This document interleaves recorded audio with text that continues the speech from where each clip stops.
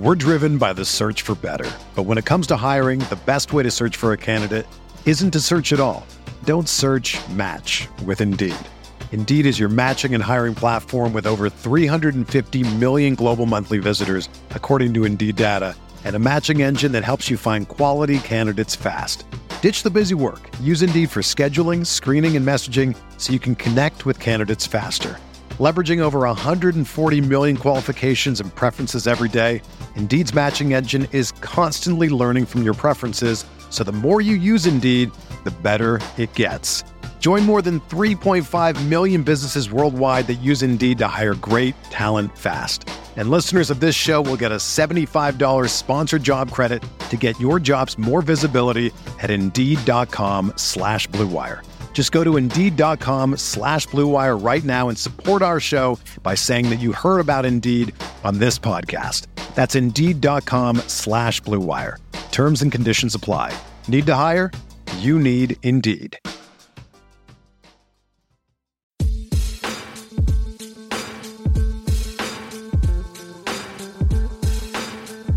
Welcome to Cash Considerations. This is a very special episode. It's the 50th episode of Cash Considerations, which means it's lasted longer than all my other failed podcast attempts combined. I'm Ricky. I'm here with Jason. Jason, how you feeling? We made it to 50. Yeah, 50, and I feel like it's perfect timing because we got training camp is starting up. I know a few teams have their media days coming up this week and starting camp this weekend. The Bulls will be, I believe, their media day is Monday and camp right after that, so exciting stuff. This is episode number 50 for Cash Considerations, new Bulls season starting up. This will be the Zach LaVine podcast, as if you guys have been following along, obviously we've been doing the whole Bulls core 4 players. Last week was Wendell Carter Jr., we did Lauri Markkanen first, then we did Otto Porter Jr. This week will be Zach LaVine. Before we start talking about him, just a few quick Bulls notes. A few minor signings as they complete their training camp roster. I know they're bringing in Justin Simon, and then I believe it's Milton Doyle, who former Loyola Rambler. Shout out to them. Shout out to that is sister. Is that Sister Jean or is that a different team? Am I screwing this up? No, you got it right. Okay, that's what I thought. Yeah. Yeah, but he wasn't on that team. I don't. You're right. Yeah, He was there the year before. Milton Doyle he went to Marshall High School, which is the high school where the movie Hoop Dreams is based around. Patrick Beverly also went to Marshall High School, traditionally one of the best high school basketball programs in the city. He attended Kansas, actually, out of high school. I believe he was kind of like a low 4-star recruit or high 3-star recruit.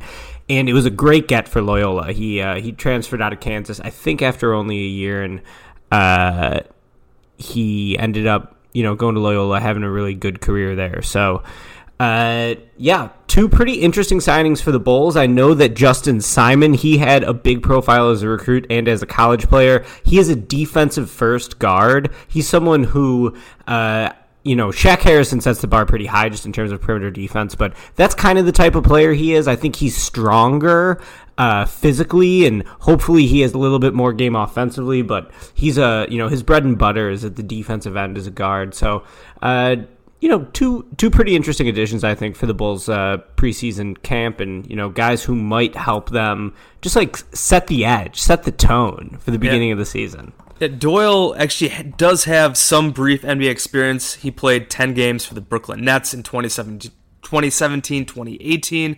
As we've talked about, the Bulls roster basically at this point is probably mostly set. They do, I'm assuming Shaq Harrison is making the roster. He's a partially guaranteed deal. I don't think Chris Dunn's going to get traded at this point. It seems like anything there is dead. So they do have basically 15 guys. I think they're locked in base for their final roster. But as we mentioned, these guys come to camp. They'll play hard. They do have one two-way deal left. They have Adam McCoke on a two-way deal. They have one other one. So I'm assuming that deal could go to one of these guys. We'll see if they bring in anybody else. You can bring 20 guys to camp. And then I think it's 20 plus the two ways, or it might be 20 including the two-way guys. I can't remember exactly, but they do have some room for a few more players. We'll see if they make any more moves before camp starts up. But yeah, again, camp starts next week. A few new guys in there. We'll see how the Bulls roster shakes up. But this podcast, again, do you have anything else about these guys? No. Let's talk about Zach LaVine, because I got something here for you on Zach LaVine. Right. So, last year, Jason, you might have heard about this, but coming into the season, Zach LaVine signed a 4-year, $78 million contract. That was a contract where after a rough initial season with the Bulls, where he was coming off the torn ACL, it was very controversial. We debated it constantly. Mm-hmm. Pretty much every member of the fan base had a opinion on whether or not Zach LaVine was worth the money. So now, after his first year is behind him, this year he is entering the season making, I have the number right here, $19,500,000 for the year. Jason, where do you think that ranks him within the NBA's highest paid players? What number do you think he is among the NBA's highest paid players? So what is there, like 400 some players in the NBA? Like 100-ish? It makes him number 56. 56, all right. So for all of the consternation about how much money Zach LaVine's making, he's only the 56th highest paid player in the NBA. Now I'm going to run down the entire list of guys in the 50s. Number 51 is Ryan Anderson. Number 52 is Tim Hardaway Jr. Number 53 is Malcolm Brogdon's new deal with the Indiana Pacers, making $20 million. Number 54, Terry Rozier. Number 55, Aaron Gordon. Number 56, Zach LaVine. Number 57, Kent Bazemore. Number 58, Tyler Johnson. Number 59, Goran Dragic. Number 60, Jeff Teague. I think that Zach LaVine is quite possibly the best player of that group. Brogdon's very good, no doubt. Aaron Gordon, I always thought could be better in a better role. For sure. With that being said, though, Zach LaVine being the 56th highest paid player in the NBA, I think that is a fair place for him to live up to. Now, LaVine's actual rank within the league's best players has been hotly debated and very polarizing. SI came out with a list at the beginning of the preseason that ranked him as the 90th overall player in the NBA. ESPN then came out with one. I don't have the exact number. I do. 55, which is like perfect for the 56th highest player, and ESPN has him at 55, which I think is totally fair. I think that 9, I do understand the polarization. The defense is bad. I mean, you debate the impact like overall, but I feel like 90, because I think what these rankings have been doing is like, this is how he's going to play this season. I feel like 90 is kind of bogus for him. I think 55, 56, around a top 50 player, I think makes a lot more sense. It's skeptical, but at the same time, he's a guy who, like Matt Moore was saying on this podcast a few weeks ago, he has production. He hasn't yet had impact. So I do think it's fair to have some skepticism about that. LaVine is another guy, and we'll talk about this more later. I think he would really fit in a better role. He'd be a more productive player in a better role, or he'd be a more impactful player in a role he is more suited for. On the Bulls, he is, kind of the default alpha superstar player. He's the guy with the ball in his hands, making the decisions time and again down the floor. When the Bulls need a bucket, Zach LaVine is mostly getting the ball. We'll discuss whether we think that he's best fit for that role moving forward in this podcast. But, just to set sort of the stakes and the context around Zach LaVine's season, the man is the 56th highest paid player in the NBA, and I personally think it is not outrageous to believe he can live up to that contract. I'm sure the pro-LaVine faction of the fan base probably thinks he's much better than a top 50 player right now. So those are kind of the stakes, Jason, going into this season. Yeah, because like his numbers, obviously, just the basic numbers, they look great. Last year, career season, almost averaged 24 a game, almost 5 assists, 4.5 rebounds, on pretty damn good efficiency. Obviously, the Bulls are awful. The actual offensive rating for the overall season was bad, but shot almost 47% overall, 37% from 3, 83% from the line. That was good for a 57.4 true shooting percentage, and that's on a 30-plus usage. That's really dang good on a team that was, especially with all the injuries, lacking weapons beside him. And when we saw the team actually play really well in February, he was putting up outrageous numbers. Like, just the efficiency, I believe, was way over 60. He was putting up similar scoring numbers. We saw the playmaking get improved as well. So, like, we've seen him be one of the better offensive players in the league over decent stretches of play, almost the full season. Like, he was one of the better offensive players. If you look at some of the advanced stats again, maybe not. I know his like offensive RPM wasn't super high among guards, but I mean, it was still really good. Obviously, there are the big questions about defense. And you talk about the role. Like, I feel like he probably is miscast as an actual like alpha on a really good team. But I mean, if he was like your second scorer, your second playmaker, I think he's really good in terms of just the offensive part. In terms of overall offense, I do think he could also be better, shoot more 3-pointers. He only took like 5 3-pointers a game last year. I feel like he should be taking 8, 7 or 8. Like, because I know that last season, and I think we talked about this, Darnell Mayberry at The Athletic did a really good long column with him. I think he was going through and talking to Zach, talking to Boylan about his shot selection and about how they're trying to get him to get rid of some of those like pull-up, step-back, long twos that he takes. Just turn those into 3-pointers, man. Like, you're a really good shooter. You can make tough 3-pointers. I'd rather have him take tough threes than some of those pull-up twos that he sometimes likes to take. And I think he realizes that. And we know he is a guy who's a really hard worker. We see on Instagram all summer the work that he puts in. We talked about this in a pod earlier in the summer, looking through some of his Instagram videos and stuff like that. The guy works his ass off. I think he gets it. I think he realizes what he has to do. It's just a matter of him putting it into practice and whether he can actually do that, whether his basketball IQ, his actual decision-making when it comes down to crunch time, whether he can actually do that. And that's still up for debate, at least on the offensive end. On the defensive end, we know the defensive awareness is a huge problem because, I mean, if you look at the athleticism and you feel like he should be a decent defender, we see him sometimes locked down if he's playing one-on-one defense. But if you're looking at pick-and-roll defense, if you're looking at help side stuff, it can get really, really ugly. Again, I think he knows this. It's just a matter of putting it into practice. So at the beginning of the year, Zach LaVine, with Markkanen out, this was before you had Porter. Jabari was already moved to the bench. So LaVine really had this huge burden on him to be a scorer. And right out of the gates, the dude was fucking sick. He went 4 straight games to open the season with 30-plus points. In the month of October last year, averaged 28 a game. Then the burden he was carrying eventually started to wear on him a little bit. After a 2 OT game against the Knicks on November 5th, he dropped 41 in that game. His production started to tail off a little bit. His January in particular, I should say, I think only 20 points per game. And then, once the Bulls finally got their full complement of players back, LaVine got healthy, you saw the production in March, or in February, I should say, go back up again. So we were talking about just how good Zach LaVine was in February when the Bulls had their hot streak basically buoyed by great play from Lauri Markkanen and the arrival of Otto Porter Jr. Well, Zach LaVine, I feel like, doesn't get talked about too much for his contribution during their February play, but he was really, really good. He averaged 24.5 points per game. He took 5 threes and hit 49% of them. He hit 53% of his field goals with 5.8 assists and 5.4 rebounds. So his playmaking was way up, like you said. He was just splashing threes left and right.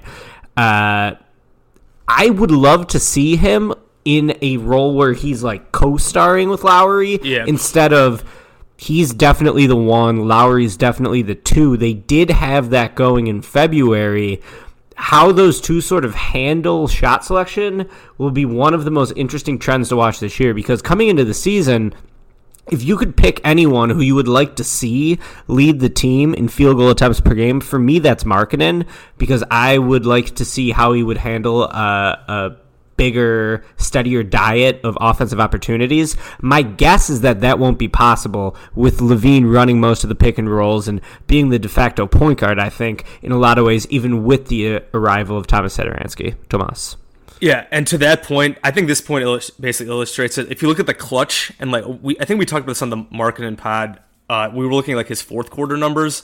They're just really not there. So if you look at the clutch, just like the breakdown of the Bulls' offense in the clutch, LaVine took the very large bulk of those shots. He was number 9 in the NBA in terms of clutch field goal attempts with 97 in 136 minutes.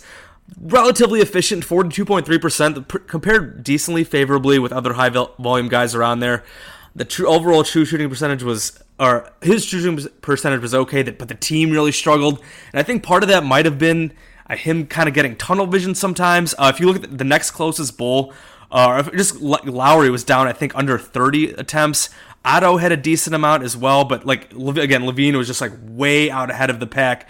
And I think the Bulls offense probably did suffer from that sometimes. LaVine hit a decent amount of big shots last year, but there were also times where he made some really bad decisions. His assist-to-turnover ratio was bad. He had 20 turnovers to 12 assists in clutch minutes, which I think clutch minutes is basically like last 5 minutes of fourth quarter or overtime with the score within 5 points.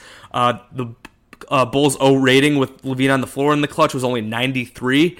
So while he himself had some decent numbers, took a lot of shots, the team itself just wasn't that good. And I think that's going to be something really interesting to watch. With the Bulls should be a better team, so they'll probably be playing, especially a team that will probably be like mediocre, which means they'll probably be, at least hopefully, be in a bunch of close games. It will be interesting to see how that shot distribution shakes out. Will it be LaVine taking, again, like 3 times as many shots as the next guy in the clutch, or will we see more distribution with Lowry, with Otto, and with other guys? Yeah, definitely something to watch out for and to monitor this year. But we do have to talk about the flip side of the coin with Zach LaVine, which is defense.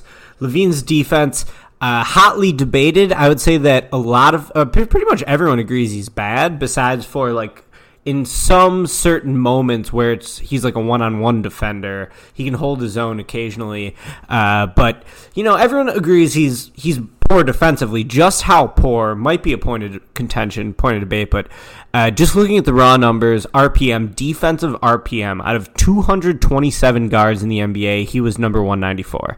So, that tells you right away that the metrics don't like his defensive impact. In terms of his impact on the team, I don't have the plus-minus numbers in front of me, but I know the Bulls finished 28th in defensive efficiency They were bad, year. like in general. So the Bulls would be a team that could really benefit from having some good individual defenders on the roster. Instead, they have a guy like Zach LaVine, who is mostly a one-way player. He's a guy who offensively can be very productive while still, not truly being elite by any stretch, but productive, good offensive player, no doubt about that.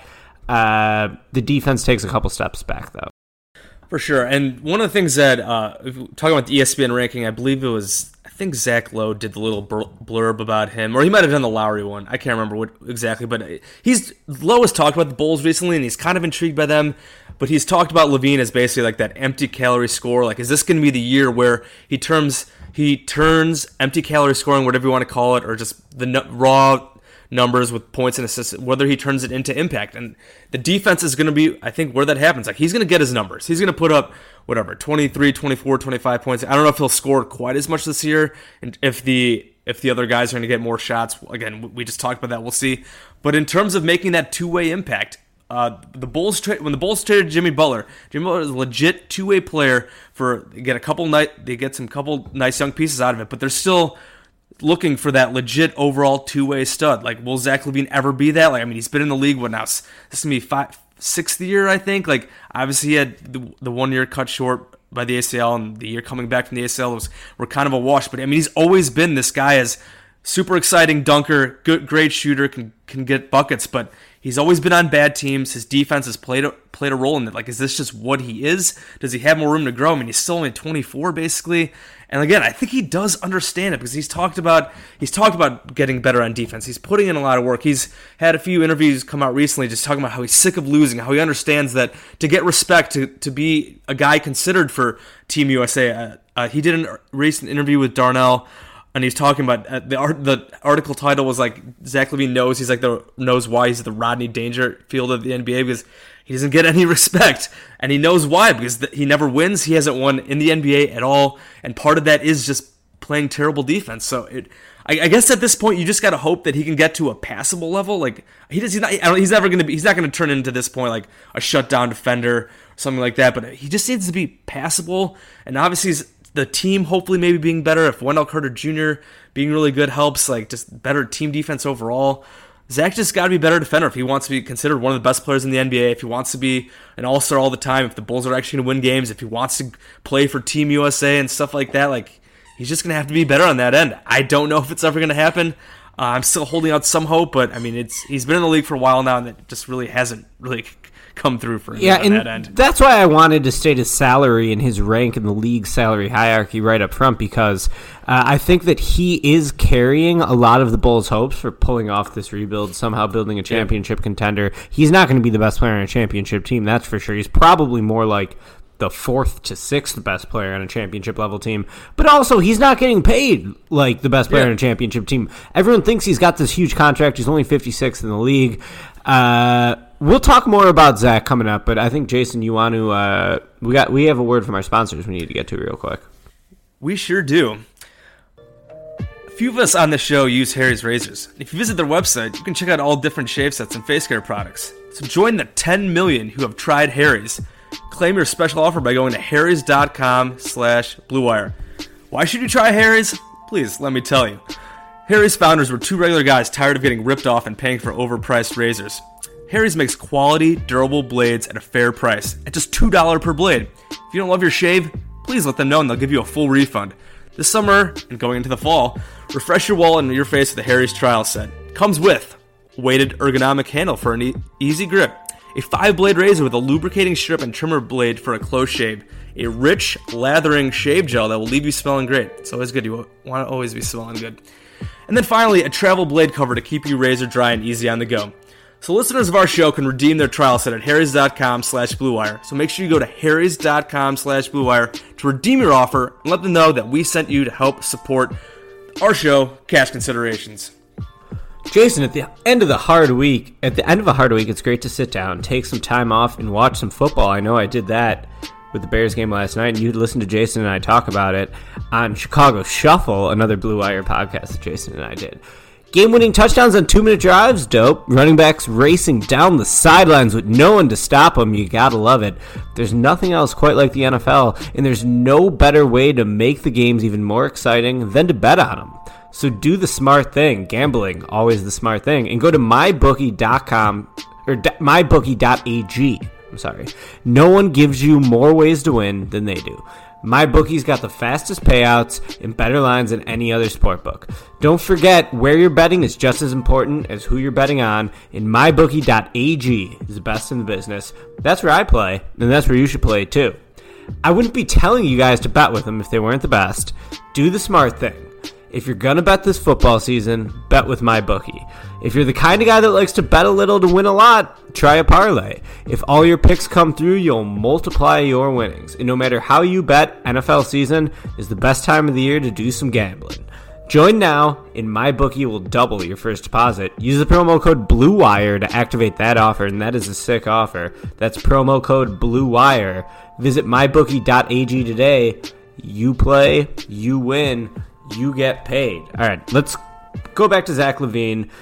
We got a great question. We asked listeners for some questions, and the GOAT, Stefan No, who gets mentioned on every single episode of Cash Considerations, he sent us a great one. He said, "This is good.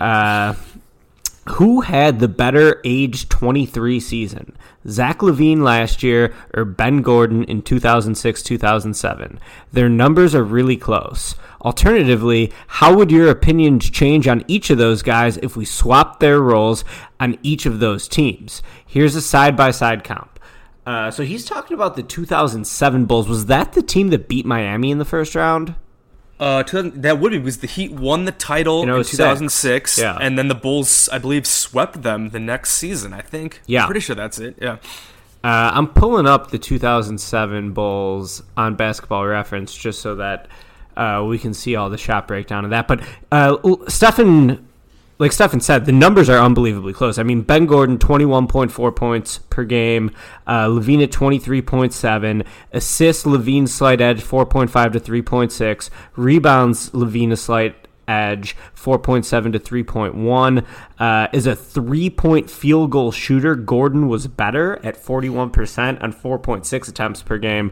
LaVine 37% on 5.1. Man, if Ben Gordon played now, he'd be one of those 10 attempt per game guys. Absolutely. Zach LaVine, better 2-point scorer. That's important. 50% on his 2-point field goal. Also, LaVine just a much more explosive athlete vertically going to the rim. Yeah. I think that is a no-brainer for anyone who's seen him play. In terms of true shooting percentage, dude, identical. 57% for both of them. Steal percentage, 1.3 to 1.2. Assist rate, very similar. LaVine is the slight edge, 22% to 20%. So, yeah, I think that what Stefan is getting at here is the perception of those two players, and I'm assuming that's positively for Gordon. I mean, I don't know. When I was Bulls And I fan love rooting Ben for Gordon. Ben Gordon, though, he was very polarizing. Now, I wasn't on the internet like debating people about Ben Gordon. I was probably talking to my dad. But in general, Gordon was the third pick in the draft. He was someone who, while an explosive scorer, he was a minus defender and he didn't really have point guard skills. I really liked Gordon, but I wonder if most Bulls fans viewed him as, the guy was the third pick in the draft. You got him and Dang. Like, I don't think he really lived up to like true superstar hype. No. However, I don't know if he had it either. Like in that draft, Emeka Okafor had it, who was his college teammate at UConn. Dwight Howard was the only other player drafted ahead of Ben Gordon that year. So it's an interesting question. I think it taps into the perceptions that, modern-day Bulls fans definitely seem to have a favorable opinion of Ben Gordon, and they seem to have a negative opinion of Zach LaVine. If you put Zach LaVine on a team with Luol Deng, Kirk Heinrich, Andres Nocioni, P.J. Brown, Ben Wallace, you'd have a lot of defensive anchors there to cover him up. The team defense would be a lot better. We probably wouldn't be hearing too much more about how poorly LaVine's individual defense is because he's got a bunch of awesome defenders around him, which certainly isn't the case on the current Bulls. Could Ben Gordon carry the Bulls' scoring load in terms of driving the ball to the basket the way LaVine did last year? LaVine was top 10 in the league, I think, or top 15 at least in drives per game. He was really great at just taking the ball to the hoop. That was never Ben Gordon's game. So very interesting hypothetical from Stefan. Do you have any thoughts on it? Just looking at also some of these advanced numbers, this Ben Gordon season was actually really freaking good. I know win shares isn't always the best. Some of the advanced stats, there's always caveats and all that kind of stuff. But Ben Gordon had 8.6 win shares that season. LaVine's last season was 2.8. So the win shares were 48, much better. Gordon's offensive box plus minus was better that season. His VORP, I think it's value over replacement player, was almost twice as high as LaVine's. That was a really damn good Ben Gordon season. And I will admit, I loved Ben Gordon. I had a Ben Gordon jersey. He was my favorite player on those teams. I believe I actually saw a Ben Gordon a workout video going around, I think last week. So that was kind of sad. I think he had some issues recently, but it seems like he's getting back on track. And it was cool to see him out there getting buckets again. In terms of being an alpha on last year's Bulls team, probably I feel like he would not have fared as well, and his season probably wouldn't have been nearly as good. But this is a really good Ben Gordon season on a really good team. So that's just really impressive. If you put LaVine on that team, would he do as well? I guess I don't really know. This is a really damn good Ben Gordon season. So that is a great question though. Because again, I love Ben Gordon. I've been coming around on LaVine. I'm not gonna say I'm a LaVine stan at this point, but I'm definitely open. I think I'm definitely rooting for him. I think he's got the right mindset. And I'm just really interested to see if he can get to a level where he plays just really well and is a good player on a good Bulls team like Ben Gordon was. He was a good player on a team that went to the playoffs. So we're kind of hoping that this new version of the Baby Bulls can do what they did and then more. It was obviously that Bulls team kind of hit a wall, and I think that's one of the big questions. Those Baby Bulls teams were fun, but they never had that guy that could really get them deep in the playoffs, and we're kind of hoping Zach LaVine can be that guy, but we're just not sure yet. Man, it would be nice to see Zach LaVine on a team with prime defender Luol Deng, Ben Gordon, Andres Nocioni, Heinrich. That's the type of defensive infrastructure that could really hide him and cover him up well. Jason, we had some more Twitter questions. I'll let you read some of those off. So I think kind of playing into what we were just talking about, a guy being a true, number one face of the franchise type guy. We just got this question in from Wesley. I believe he's asked us a few questions on these pods, which is really good. He says, how would you define the face of a franchise? How would you define it for the Bulls? Can Zach be the face of the franchise? What would he need to do to get there? Bonus, name your favorite 3 Bulls face of the franchise. Obviously, we've kind of talked about this. He has to get better defensively. Even then, I guess it'll be interesting to see if him or Lowry, can differentiate themselves. How do you define the face of a franchise? He's the guy that sells the most jerseys, will play a part of it. He's the guy that they promote the most in terms of commercials and marketing, I guess, would be part of it as well. Who are the guy they're sending out to talk all the time and be a part of these ad campaigns, stuff like that. I think right now Zach and Lowry are probably in a similar spot when it comes to that on this current team? Like who right now, who would you call the Bulls face of the franchise? I feel like the face of the franchise means the player who's most symbolic of the organization, and to me that would be Zach LaVine, because Zach LaVine's got a lot of doubters, and the Bulls have a lot of doubters too. So in terms of both of their shortcomings being highly publicized, I think that Zach LaVine is kind of the model for this Bulls rebuild, at least right now. He's someone who, while productive and promising and maybe full of potential, it just hasn't really seemed to translate for him. So I would say LaVine, but for the Bulls to take that next step up, I think that, it's likely that the current face of the franchise isn't on the team. If it is, it's probably Markkanen, who, everyone's always loyal to the guy you drafted, not the guy you traded, because for as good as Zach is, he'll never be as good as Jimmy. I think that would be really optimistic to think he could ever get to a Jimmy Butler type of level in terms of impact. Butler's still, I think, a top 15 player in the league. He is on a lot of these preseason rankings. We love the homegrown guy, though. And, it's on Markkanen to take that next step up and to wrestle that sort of type of stature away from Zach. Yeah. And in terms of favorite Bulls face of the franchises, obviously MJ, and then, D Rose in the 2010, and then Noah. Would you call season that Noah was out in 24? Like Noah was probably the face of the franchise in that 2013-2014 season with Rose out. So definitely probably him. And I was a big Jimmy guy, but those Bulls, the three Alphas Bulls were miserable. So I can't really put him over prime Rose, prime Noah, and obviously Michael Jordan. Sure. Let's see. We got a few more here. Here's a good one actually. Let's go. We'll do this one first from our guy C Red Fred. With the absence of Victor Oladipo till January or whenever he's going to come back, the departures that the Pacers have had, hasn't the delta between the Pacers and Bulls decreased considerably? Brogdon is often injured. Jeremy Lamb, nice player, but not that great. Is Zach LaVine the best player on either team until Oladipo returns? Ooh, well, no, because he's not the best player in the Bulls. Otto Porter is. Otto Porter. I do like this Fred take, though, because I'm a Pacers hater this year. I actually just wrote something for the betting site, Bet Chicago, Bet Indiana new website, doing some Pacer stuff is there as well. And I did. I was looking at their over-unders, and their over-under is like 46.5. Oh, pound the under. What? And that's what I said. I still think they'll make the playoffs, but if you look at some the analytical models, I think 538 might have had them at 39 or 40, and then Pelton had them I think at 42. I don't see any they've won 48 games the last couple seasons, but they were on their way to 50 plus wins last year. Oladipo gets hurt midway through the year, and they played under 500 ball the rest of the way. Obviously, Brogdon is good.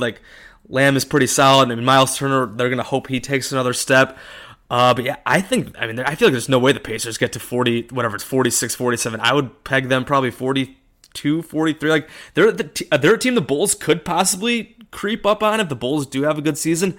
In terms of Zach comparing to their roster, we already said we probably think Otto Porter's better. You can argue about Markkanen. Miles Turner's probably a better overall player than him at this point. I would probably say Brogdon probably is too, but it's really close. If you look at those ESPN rankings, I think Brogdon was right behind LaVine or right around the same thing. So, that'll be really interesting. And the Pacers in general, who knows how Oladipo is going to come back from that injury? It's a really rare injury that NBA players usually don't get. So I think that is a really interesting question to see how the Pacers do this year compared to the Bulls. And the Bulls are going to sign Victor Oladipo in 2021. It's the Victor Oladipo plan. What is that injury exactly? It was a torn quad tendon in his knee. I think I was reading up on it when I was writing this article, and Charles Barkley had it at the end of his career, basically ended it. Tony Parker had it a couple of years ago, and obviously he was basically a shell of himself the last couple of years and just retired. So it's an injury that NBA players usually just don't get. So it'll be interesting to see how a guy in his prime and a guy who relies a lot on his athleticism, how it affects him. Love it. Yeah, we had a few more. Here's another good one. This is from T. Alexander at Ellis Ty. What's the gap between guys like Devin Booker, Donovan Mitchell, and Zach LaVine? And I'm going to throw in there a guy like Jamal Murray. We have talked about this a bit on some previous pods, because obviously Devin Booker's just signed a huge contract. Jamal Murray this summer just signed a huge max 5-year contract. And when we look at we talk about the Zach contract being 4 years, $78 million, and compare it to guys like Booker and Murray, and I feel like Donovan Mitchell is going to get a max from the Jazz at some point in the next couple of years here. And Zach's going to be making basically like half the amount as these guys. And I don't think the gap is that large. Like, I think Booker probably is better, but is he that much better? Is he like to be making whatever, like 150, 160 million compared to Zach's 80? Donovan Mitchell has obviously also had success in the playoffs. That really did help him. I do wonder if the Donovan Mitchell love went overboard a bit. I like him. I think he's really good. I don't know like if he's gonna be like if he can lead the Jazz to a title. Like, the Jazz are a really good team. They're gonna be awesome this year. Getting Mike Conley should really help. Can Donovan Mitchell be like that go-to guy, or is he going to be a little too efficient? I think he gets a little chucky sometimes, kind of like Zach. We've kind of seen it from Booker as well. And Murray, we saw Murray in the playoffs go like oscillate from unplayable almost to a guy who absolutely lights it up. That Bulls game that they played in Denver this year, they kept going under the Jamal Murray screens, and he was just drilling threes in the eye. Like, he has those games, and then he has other games where he's a disaster. We saw that in the playoffs sometimes. So that's why I don't think Zach is that much worse than like any of those guys, and he might be almost be on a similar tier. Okay, so those four guys are Murray, Booker, Zach, and who's the fourth? Donovan Mitchell. Yeah, that's tough, man. I guess my perception going into the year is that I would say, well, like, team context just plays such a big part in it too. Right. Like, Mitchell is in a much better position to succeed with Rudy Gobert behind him. Like, yeah, almost everyone smart agrees that Donovan Mitchell isn't the best player in his own team, and that Gobert is, even though Mitchell might have the bigger profile nationally.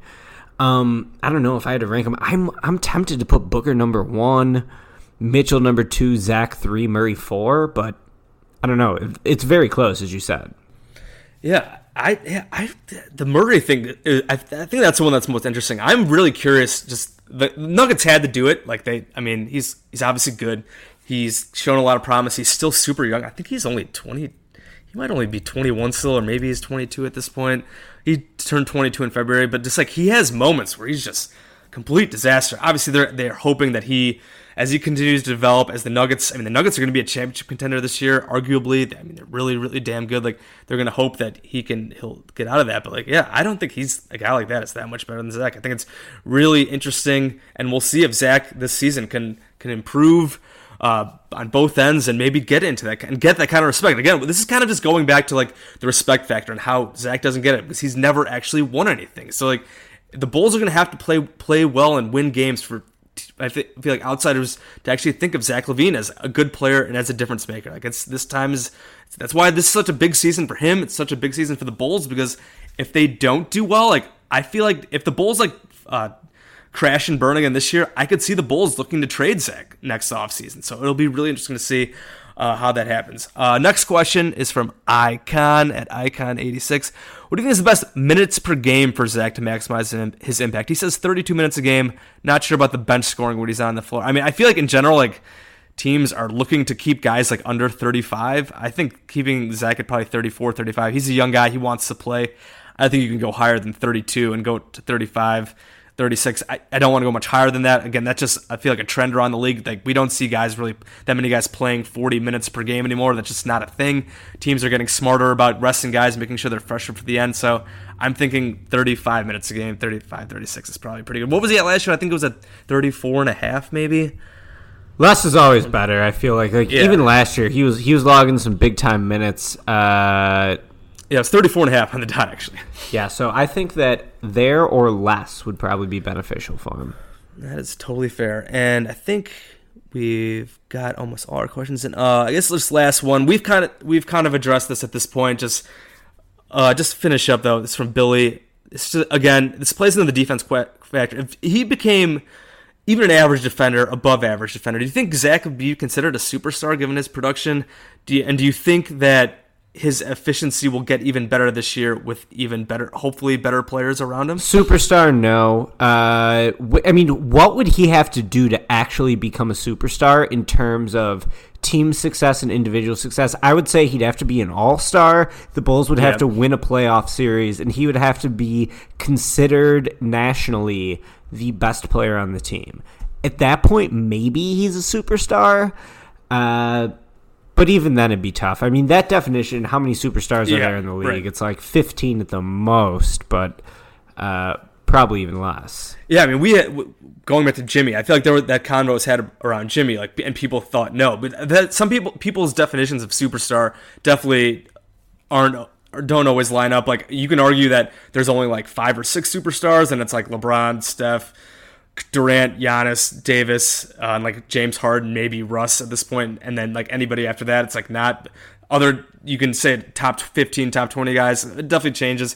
Zach obviously has a long way to go, I think, to get that kind of respect, to be considered a superstar player. It will be very interesting to see. I'm excited to see how Zach does this season. Again, he's been putting in a lot of work. We've seen it all on his Instagram and on his Twitter and all that fun stuff. And with the Bulls hopefully taking a leap this year, hopefully he does as well and starts getting that respect that he's never had. I guess final question, like, would you right now, if I had to ask you, gun to your head, do you think Zach LaVine will be an all-star this season? Yeah. I'll say yeah. Why not? Let's go with yes. All right, I like it. I somebody asked me this on a different Bulls pod. Like, man, gun to my head though, I would say no. Like, if you literally put a gun to my head, I would say no. So I guess no is my literal answer to that. But I think he could be an all-star this season, perhaps. Yeah, somebody asked me on a different pod, like, give me a hot take for the Bulls, and I said they'll have at least one all-star, and I think there's a decent chance either Zach or Lowry is an all-star for the Bulls this year. I don't like both would probably be pushing it unless they both somehow come out and play like they did in February, and they're both averaging like 25 a game on great efficiency. Maybe they could do it, but we'll see. I think it could absolutely happen as well, especially if he puts up the numbers in a weaker Eastern Conference. I think with it being in Chicago, maybe he gets some love for there. I don't know. It'll be very interesting to see. I think that you got any other Zach LaVine takes? Or are we done here? No, we're done here. This has been the 50th episode of Cash Considerations. We did it, Jason. We did it. Thanks for listening to us. As always, we have to shout out the Blue Wire Network for putting on our podcast. We'll be back next week, and we'll actually have media day, the start of training camp to talk about, right? So next week will be media day podcast, so that's super exciting. Yeah, it's coming. Although I guess media day never is that exciting because it's usually just cliches, and we'll just get angry at John Paxson saying nonsense. But it's great. Go ahead. Great podcast material, if nothing else. It is, yeah. We can, if anything, we can rant about stuff they say. But I think this year we're a little more optimistic, so maybe we won't be as angry about stuff they say this year. So I'm kind of hoping for that. Like we've said this before. We don't want to be negative. We want to be optimistic and happy about the Bulls. Maybe we'll actually be that after this Media Day podcast. As always, Ricky, you mentioned Blue Wire. Please go check out all the great pods in Blue Wire. Please rate and review us at all the places, Apple Pods, Stitcher, Spotify, Google Play, all that fun stuff. Also, as Ricky mentioned before, please do check out Chicago Shuffle, the Blue Wire Bears pod. I filled in as the host. Ricky was one of my guests with friend of the program, Zach Lee, as well. We talked about the Bears' victory over the Washington Redskins on Monday Night Football. I believe we'll be doing at least one more of those, so Bears Vikings next week. We're also going to be talking about that as well. So that should be a lot of fun. So between that and Bulls Media Day coming up, we got some good stuff to talk about. So from Jason, Ricky, Cash Considerations, Chicago Bulls podcast. Take it easy, guys. We'll talk to you next week.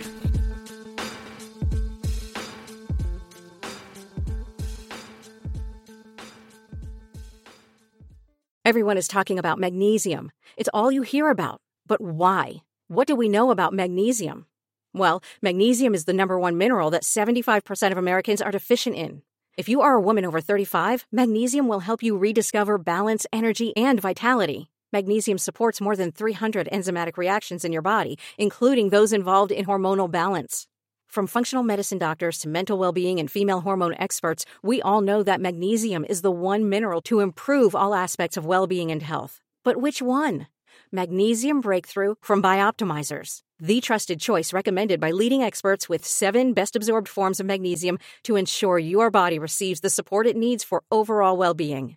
Go to bioptimizers.com/balance today and use code BALANCE10 for 10% off. Support your journey to wellness at bioptimizers.com/balance.